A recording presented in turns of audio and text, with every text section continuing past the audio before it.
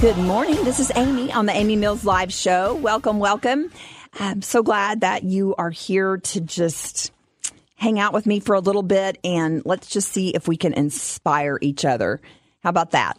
Sold Out Ministries is the foundation for this program. I don't know if you've ever even been to that website, but if you haven't, please go and just see what we're all about. We have the most amazing event coming up. It's the foundation, in fact. This event that we have coming up is the foundation of this ministry.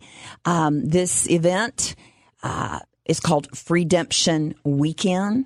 The inner healing breakthrough process that we take people through is tried and true. Thousands upon thousands upon thousands of people have had this type of ministry experience, and it's radically changed their lives. I just want to encourage you to go and read about Redemption Weekend. It's August 2nd through the 4th. And just look it up and read and see if anything resonates with you. And look, if it does, just sign up. I am here to make a personal promise that I will give you your money back if you leave there and God did not move in your life. And I've never had to give a single dime back. In fact, people want to give me more money to stay longer. They want to pay for another night. And so that's what we're doing this year. We're actually extending a bonus session for a second night stay because we go away from the world. We get super focused on God and let Him minister to us. And this is just a private, personal weekend with God. It's between you and God. Listen, this is a retreat like you're not thinking. It's not even a retreat. It's an experience. You go there purposed and expectant that God's going to move in your life. I'm telling you, people have come there with addiction. People have come there and said, if I don't get a move of God in my life, I'm going to go home and file for divorce. I mean, like there's people come with big stuff. People come with not that much stuff too. They just need some clarity. They need a reset, refresh. You know, we all need that. There's not a single Christian that does not need that. So whatever you come expecting from God, He's going to answer you. It may not be the way you think, but He will show up and He will show off in your life. And it's time. I'm just going to speak directly. Just come on. Let's get real. Directly to you as Christians. We have got to mature. We got to mature and take care of our junk and get our lives cleaned out so we can go do what God has asked us to do and be effective for His kingdom and be influencers and be influenced by the right things. My pastor at Expression Church in Cedar Park has been preaching on that for weeks, and it's been so powerful.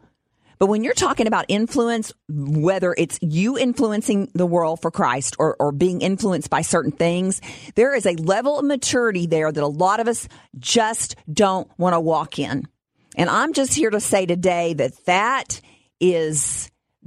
cheapening the gift that God has given you, quite frankly. We have to come to the place in the world we're living in. Is it okay to live as a woodwork Christian? I don't know if you've ever heard that term. I used to hear it all the time. You know, she's a woodwork Christian. She only comes out when it's appropriate, you know, or it's easy. And then back in the woodwork where nobody can see her. And I don't want to be a woodwork Christian. I want to be out. I want to be out in the midst of what is happening in our world today, and I want to be part of the change, part of the light, part of the truth. When we have people attaching themselves to all these crazy causes just so that they can vent their brokenness and disdain and bitterness and ugliness and whatever else, that they can seethe out into the world what they're feeling on the inside. It's so much easier to do that than to go get fixed and to do the work. And you know what's sad? There's a lot of great causes out there. I mean, there is something to be said about the Me Too movement, but then I feel like that half of the people that support that have found an outlet to attach themselves to just get their nastiness out, because now it's a justifiable cause. I see it clearly. And then I also see those people that have attached to it for all the right reasons. I see political agendas that people have attached themselves to seethe and honestly, because they're erupting as a human being and they don't know where to go or what to do, they found this outlet to let that eruption happen on, and now it's justified. Does that make sense to anybody? I'm probably going to get a lot of emails about that, but I'm speaking truth, and you know it. You know this is truth. And so what I see the better choice to do is to get ourselves healed and whole and put together, and to get our breakthrough that we need, and to gain the clarity that God is trying to get into us. Amen. We've got 1 foot in and 1 foot out. That's not going to work any longer. It's just not. And I do not talk about anything on my shows or in my ministry with passion if I haven't been through it myself. So please know that about me. I'm not out there talking about all kinds of stuff that I've not experienced or I have no experience with, because that's not my place. I find somebody on my ministry team, that has experience in that area. And I say, you know what, you can talk to this. I can't.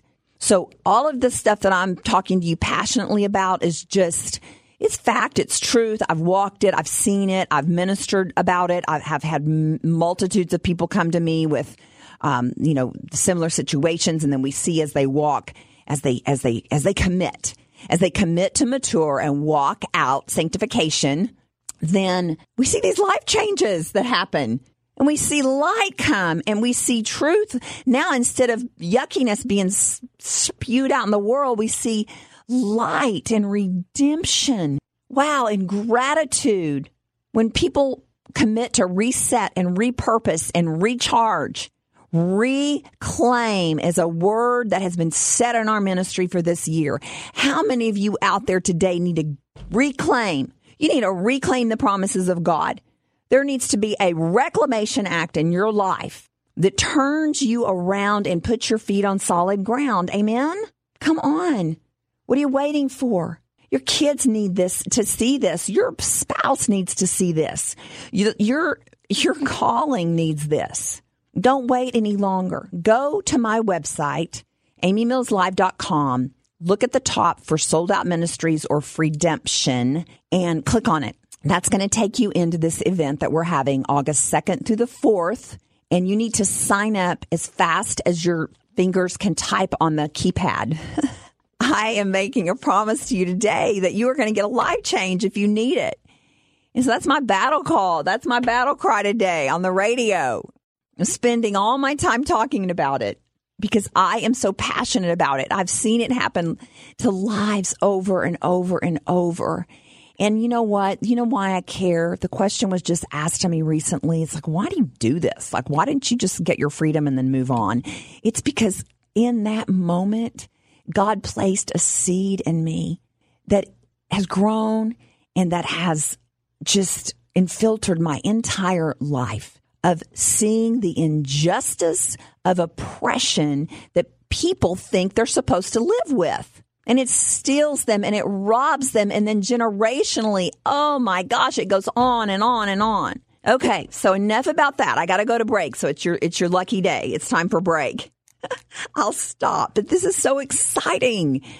All right, when we come back from break, I'm going to pose a little question to you to think about that comes from the book that I was talking about last week, Eternity is Now in Session by John Ortberg. So let's run to break. We'll be right back. Would you like to know more about Amy and Sold Out Ministries? You're invited to visit amymillslive.com to find out about events, read the latest blog, view photos and videos of the show, and download all shows as podcasts to take with you each week. If Amy's freedom message resonates with you, then enroll now in Freedemption Academy, a 3-semester online academy where you learn how to gain maximum freedom and live your destiny. Go to amymillslive.com. Welcome back. This is Amy on the Amy Mills Live Show, and I want to pose this really interesting concept to you. I am reading the book Eternity is Now in Session by John Ortberg. And what I'm talking to you about in this next segment before break is his book. And I'm reading something straight from it. And he's talking about the fact, and he's bringing the Bible into it 100% about what the Bible actually says about eternity and when eternity starts. Like what he's talking about the fact, and you should go back and listen to the show from last week.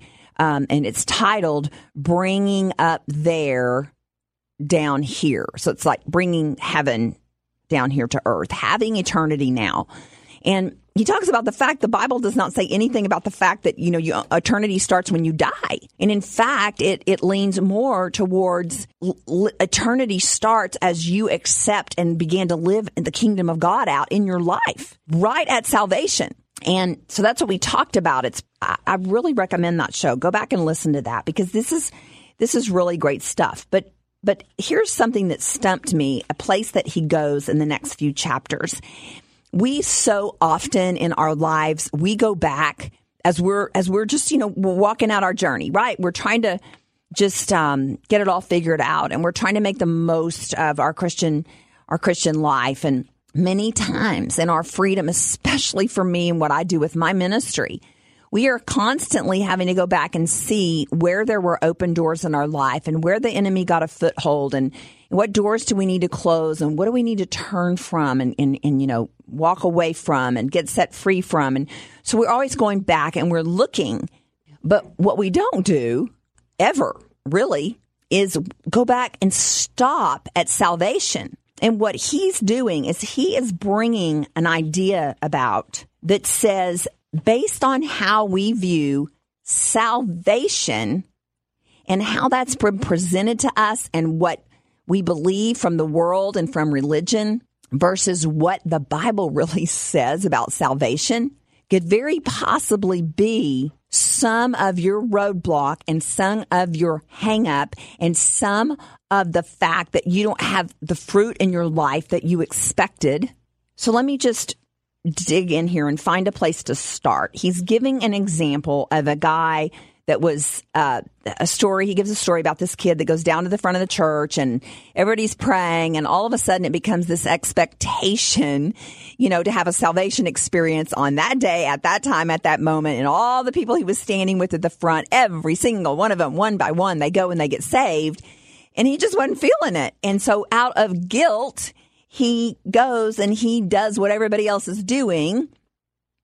And different religions have a different process about, how you receive Christ and the questions that they ask you. But he says many people who seek God or hunger for the spiritual may find themselves like this young man, frustrated with what they heard about how to be saved. It's so some traditions, they're told they have to pray a particular salvation prayer. And it should put their soul concerns to rest. But they're troubled when they say the prayer and all of a sudden their soul troubles are not over. He quotes somebody in his book that says, I searched that Bible through and through and couldn't find anything about a magic prayer I could lead people to say in order to instantly get them into the kingdom and have them be forever more secure in their eternal salvation, no matter what their life looks like afterwards. So now we're starting to think about salvation and what the Bible has to say. He's talking about proper, and I'm quote unquote, proper ways to be saved, right? Maybe you say the prayer and you're not feeling that dramatic interchange that you expected. They're wondering, did I do it right? So they say the prayer again the next night. They still don't feel what they think they're supposed to feel. And so this process goes on. And the question becomes, am I in or am I out? And he's talking about the fact that some people walk through salvation to simply do the minimum requirements to get them into heaven and get their sins forgiven so they can go on living the way they want to live. And maybe you're not doing that outright. Maybe it's a little more stealth for you. But somewhere, potentially, that's how you receive salvation. You have your ticket into paradise. You know that you can go and ask for forgiveness. He says the problem is not that people are saying the prayer incorrectly. The problem is that their definition of salvation is too small. Wow.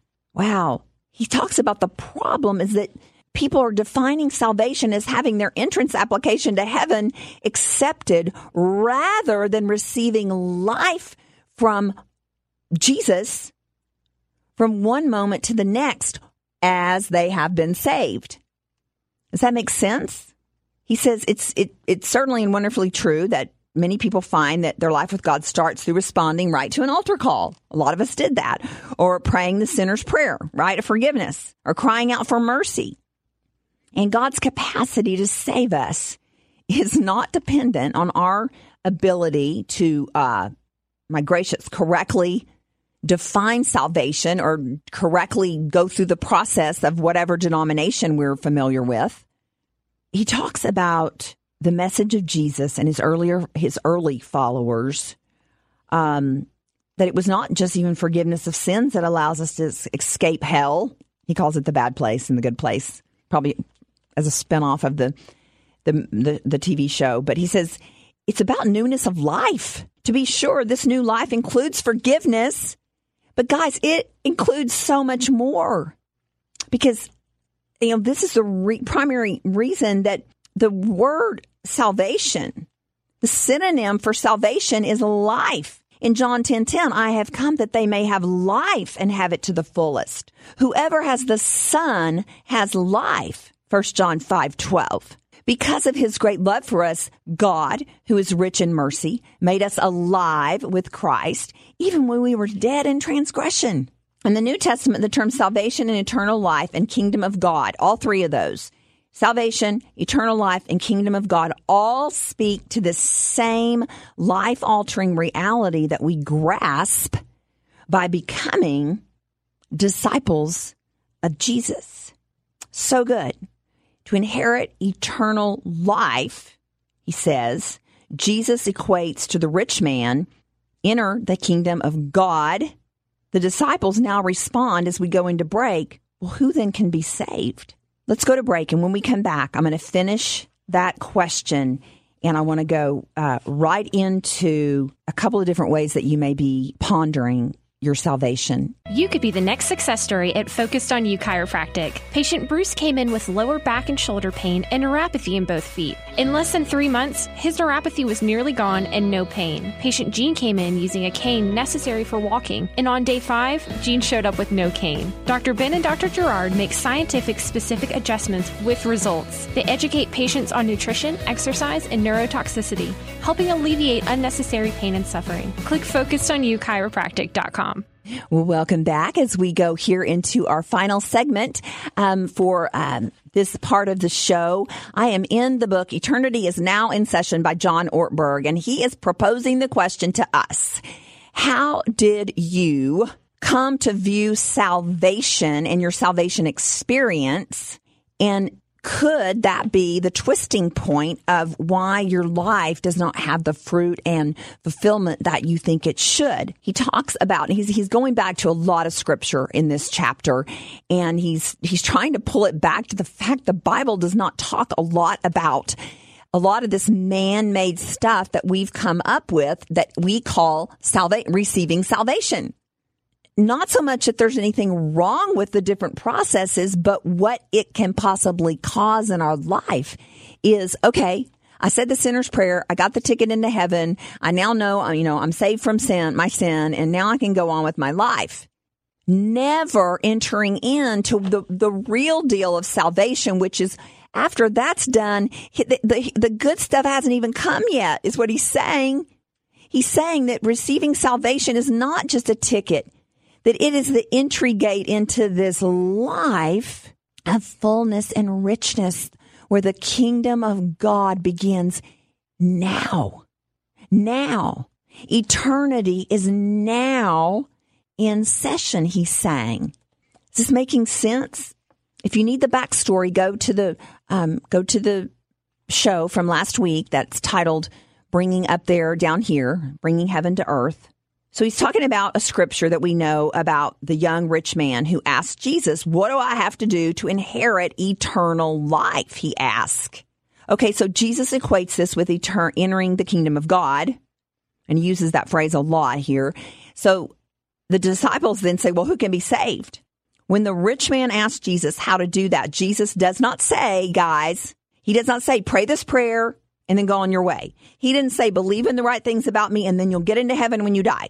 What he says is this. He tells the man to dethrone money and enthrone Jesus, not to earn forgiveness, but to live in the reality of the kingdom. Come on, let that sink in. I'm letting that sink in for a moment.